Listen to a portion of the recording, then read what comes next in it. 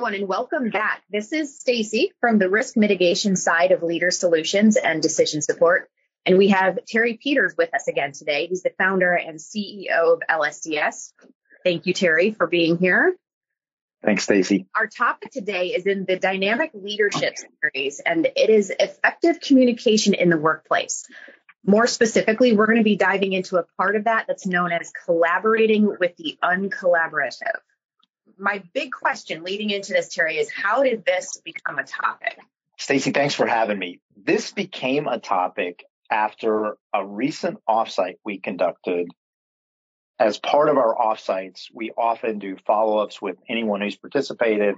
In essence, we continue to work for them long after our offsites are over. And a leader sent me a note and said, could we have a discussion about this? So we had a great hour-long discussion on this subject alone with 4 incredible leaders who are responsible for a lot, but in this case didn't have all the authorities that they wanted to have and wanted to learn more about it. So I thought it would be a great discussion here with you since we do collaborate a lot. We are very busy in the space helping others collaborate. And I thought many times there is frustration around collaboration. So I thought it would be a great topic, especially as we're heading into the end of year where most people are really reflecting on how they work, what makes them effective, what they're being asked to do, and what's keeping them from achieving those asks. So I'm happy we're doing it. Great subject, and I'm glad you're hosting it again. Awesome. That is so true. We're headed into resolution season, which is also a lot of reflection time too. So before we start talking about diving into that, collaborating with the uncollaborative specifically, what are some of the best practices in collaboration in general? Stacy, it's a great question. But what I would actually like to do is give this question to you to answer, right? Here's why. You lead a lot inside the company. You've increased your leadership responsibilities consistently. Our company, as we know, and for the folks who are listening, we are almost exclusively virtual because geographically we're just spread out all over the United States and Puerto Rico. So I'd like to give you that one back. How do you collaborate effectively with these dynamic teams, and what are the practices that you apply?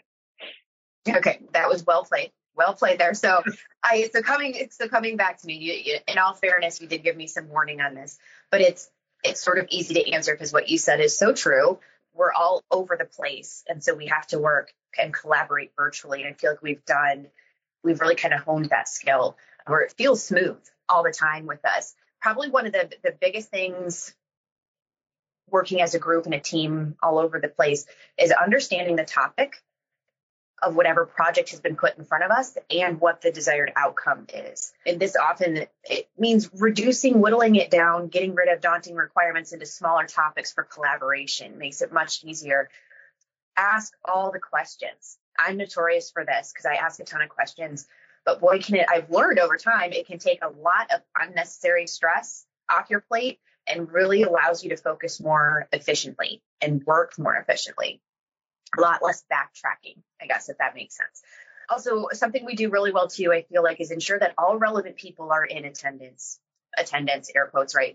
That's making sure the team is aware of the tasks.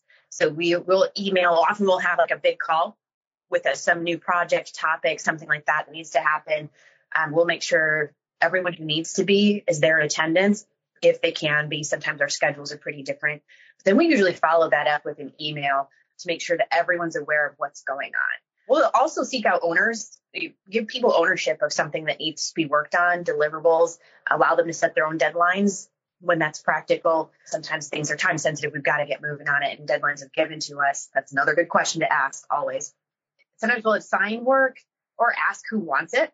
And if somebody really wants to do something, that's where you really see projects grow so well, like when someone's really enjoying what they want to do. And we're also really good at making sure we have a backup ready. So when you've let the whole team know, not that everyone's going to be working on this, it might be 1 or 2 people specifically that are doing it. But when everybody's already aware of it, because life happens, if someone has to drop out for one reason or another, we've got that backup already there. and people are aware of what's going on. So they're ready to rock and roll if they need to step in. And that kind of leads into the next point for that is working from a shared platform. So like we use Google. So we've got Google Drive, and that's our virtual office, if you will, because communication is so key here. We're like you said, Terry, we're all over the map, and we've got different time zones, all that sort of stuff going on. But we've gotten really good at communicating effectively and efficiently. So sometimes if it's really urgent, we'll text each other. Hey, heads up, I sent you that email back. So we'll get lots of emails. So that we've got a good pattern there where if it's like, no, I don't need you to pay attention to it immediately, I'll email it. I know you'll get to it at some point. If I need you to know that it's there now, just for your awareness, if it's time sensitive, we'll text each other. It makes it much easier to work that way together. And then doing the homework prior. You've mentioned this before. I forget which podcast it was, but that was like one of the big things that the one about making the meetings, where you efficiently use your time and everybody else's time if you've done your homework prior. Same thing with projects as well. And for some of us working all together on the same project, we can do that homework together on that shared platform. So we've done that many times where our notes are all getting collected in one shared document. We can write questions to each other, tag each other and stuff, share links, everything we're finding, and really kind of develop that project across all of our schedules. It makes it really easy to get stuff done.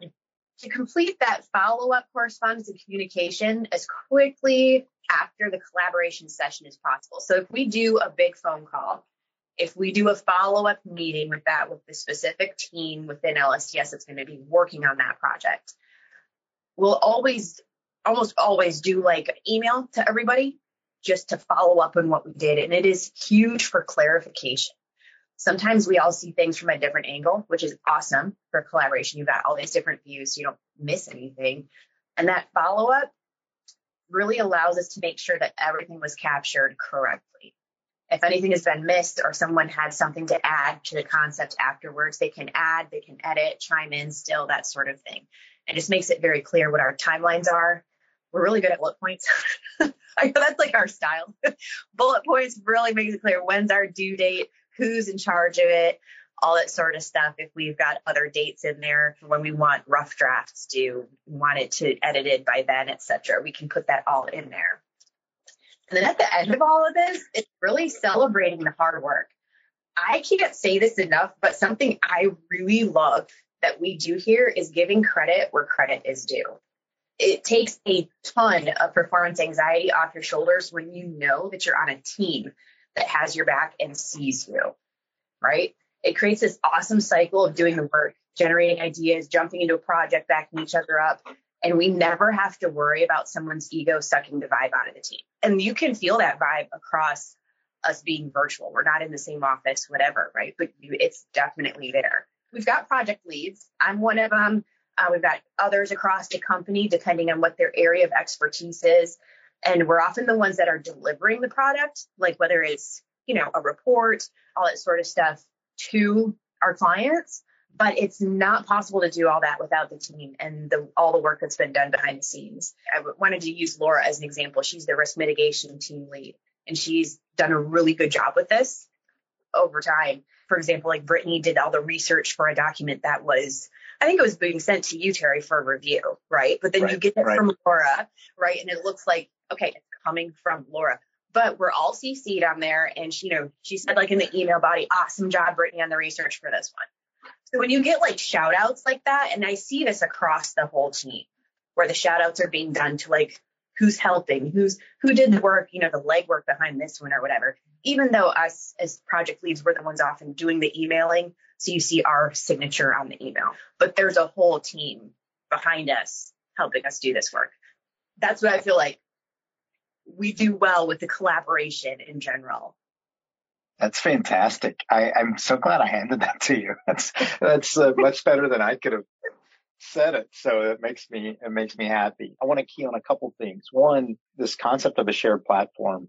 We are fans of one shared platform, and we've worked in organizations where there's multiple platforms people are working off of, just like multiple communication channels or platforms.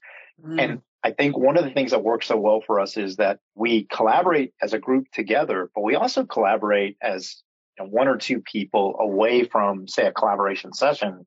And the shared documents really allow us the ability to go back, look at it, and make sure that we're moving where it needs to be.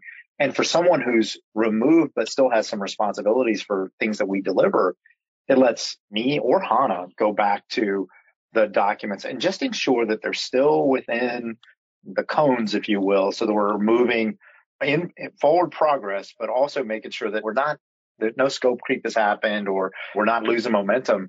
And I think that even if you're not directly on that team, it allows for this understanding of what's happening around the board. And as we have interns or new people join the team, that ongoing collaboration also lets them get back to it or orient to it and see just exactly what's happening with a specific place. So again, it just keeps momentum going. But all of those things you say to Stacey are exactly right. So thank you for doing that. Absolutely. So we covered general collaboration. And then I did. Thank you for that.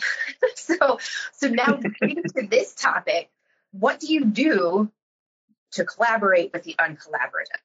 Stacey, thanks. To your point above, ensuring that the topic is known and the purpose of the collaboration session is understood is really task one. And when we find people don't want to collaborate, there's usually a few factors. Either the right people aren't together, relationships may be strained, there could be a lack of understanding of who is responsible to deliver what. And so there's some disconnect, and it's really on a relationship level, not necessarily so much the collaboration. So ensuring that you got the right people in the room is extremely important. Then also ensuring that everyone understands the value of everyone else. So Stacey's here today because this is what she delivers and this is what she's responsible for. Terry's here today because this is what he's responsible for and this is what he delivers. And when we find those disconnects occurring, then often people just haven't spent the time prior to the meeting to get to know the attendees or their priorities or where their strengths and value are. So I recommend understanding what you're there for, who's on the team, but also what they bring is really very important. The other thing I would ask you to consider is just having subject matter experts deliver points of interest or framing information prior to the onset of the meeting. So in essence, if our collaboration was on identifying new R&D egress bags, for example, then we'd bring you in because you've done so much research on this, even if you weren't part of the collaboration. But if you're that person who has the most knowledge, then getting that person who is incredibly knowledgeable into the collaboration session is that you have a ready reference and you're not wasting time. Because when people disconnect, often they're just frustrated that, they feel like we're not hitting the right points, or there's someone who's better qualified to give us information, or there's additional information that's needed. So to summarize so far, know what we're here for, know who's here, know what their value is and what they bring, and then leverage expertise. Remember that the goal when collaborating is to leverage talent and knowledge to be as informed as possible to deliver the content needed.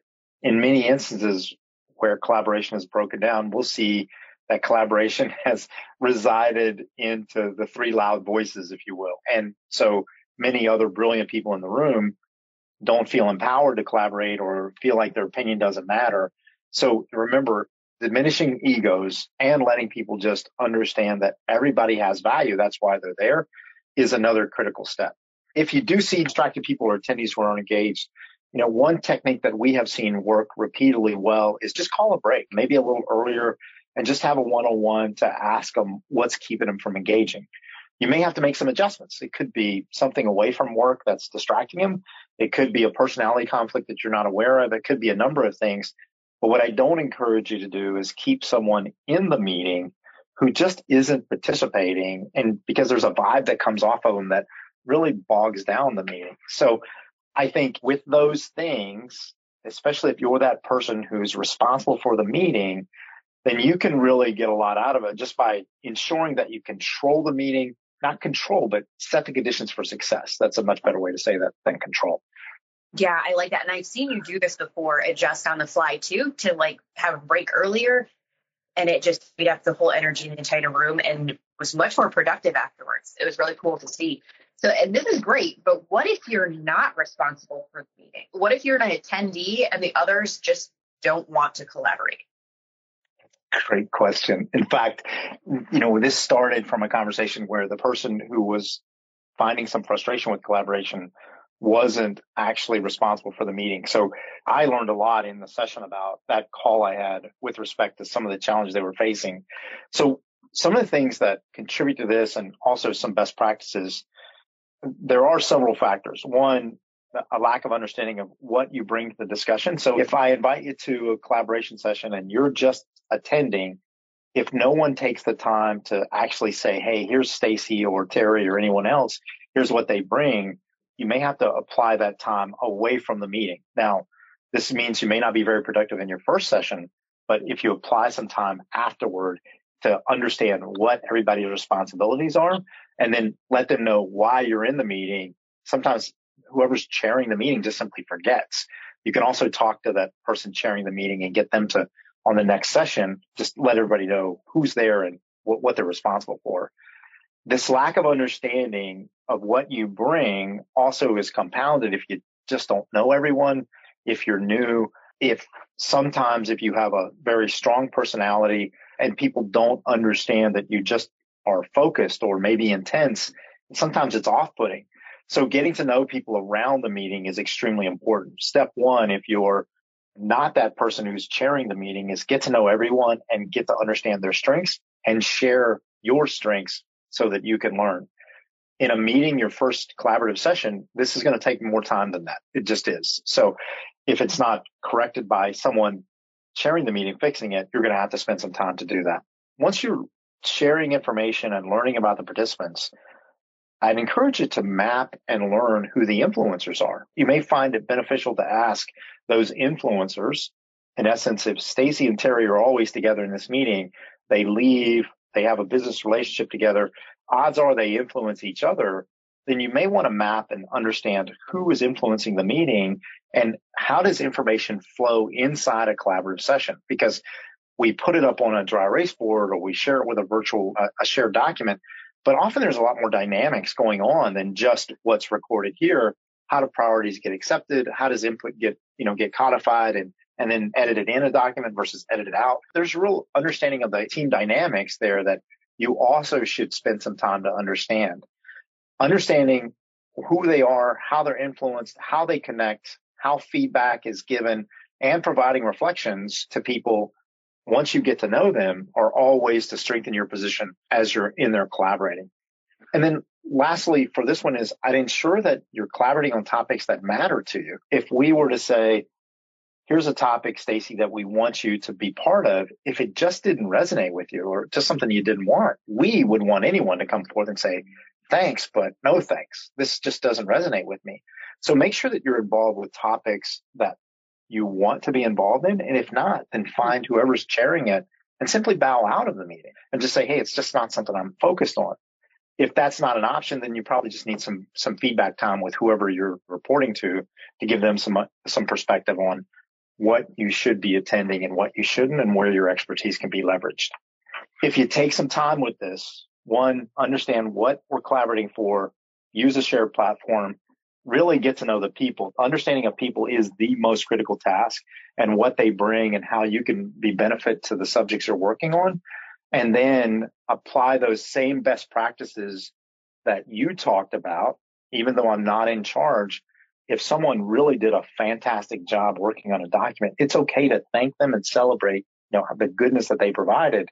And you'll find that being positive, optimistic, and uplifting is really going to help the collaborative spirit, and it's going to get you to achieve the goals and objectives of what you're working on much faster than managing some frustration of, hey, I didn't get asked. I'm not sure they understand my value, so I'm not going to engage anymore. You'll find that's just tough time to be sharing with others if you just don't feel like you're engaged and you don't know how to engage them.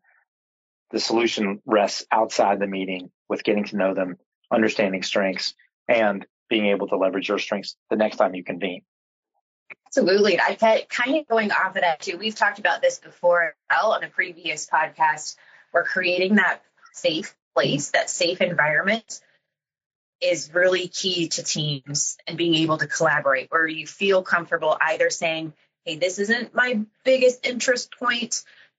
Someone else may step in and be like, I would really love to do that or pursue that. And so it just, that safe environment where you don't have to worry about perhaps stepping back from a project or a lead position if you don't enjoy it. That's not your calling, if you will.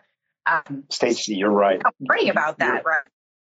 Yeah. Yeah, you're absolutely right. Whenever I find any group of people that's not collaborating or not focused, I immediately map that back to a leader. That leader is responsible for all of the people who are there to ensure that they are the right people, understand their value, are cohesive. And then if the meeting itself just isn't productive, again, we talk about in every meeting, we say the same things. The purpose of this meeting is, here's our goals to achieve today, and here's who's in the room, right? We start every meeting the same way because we know that consistency matters. And if someone's new, we introduce them and understand what their value is. But in places where it's not structured and momentum is lost and maybe even morale is low, then I just map it back to leaders. So if you're out there and you find yourself in a meeting that isn't collaborative or working across platforms or on projects and momentum is lost, I can tell you that there's probably some feedback that needs to be given to a leader. And if you're a leader and it's happening, my recommendation would be look in the mirror and figure out exactly where you should be applying time that you're not. And I think this will get rectified over time. That makes total sense. I love it. I love it. This has been fantastic. This time is really fascinating. And it's, I'm sure there's going to be more that comes breaking off from this as well. So I don't have any more questions on my end. Do you have anything to close out with? Stacey, thanks for hosting these. These are just a lot of fun. When they pop up on the schedule and I call you and say, hey, what's this one? And you say, oh, remember this came up in a conversation and I want to talk about it. I love them. I think they're fantastic. At some point, we're going to have cameras and better structure on these, but I really like the free flow dialogue, and I'm grateful that you've kind of picked this up. And it just speaks volumes to all of the information that we have and our desire to get it out there for folks. So thank you for doing this, and another great topic. I can't wait to figure out what you throw at me next. So it's great. I appreciate the time. Yeah, I appreciate the space to be able to try this out and finding out that I kind of enjoy it, actually. So great conversation again, as usual. We'll be back with more soon. So that's the end we've got for this one here, but we'll be back shortly with another podcast, either from the risk mitigation side or diving into the dynamic leadership series. You can always contact us. Look us up on our website, lsds.us. Terry, what's your contact information if anybody wants that? Pretty easy. Email is terry@lsds.us, and my cell number, which is pretty busy these days, 910-922-3331. Just text. But give me some context if you're texting me, and hopefully it'll work out for you. Awesome. Thank you so much again for the time and the topic here. And thank you everyone for listening, and we'll be back soon. Bye now.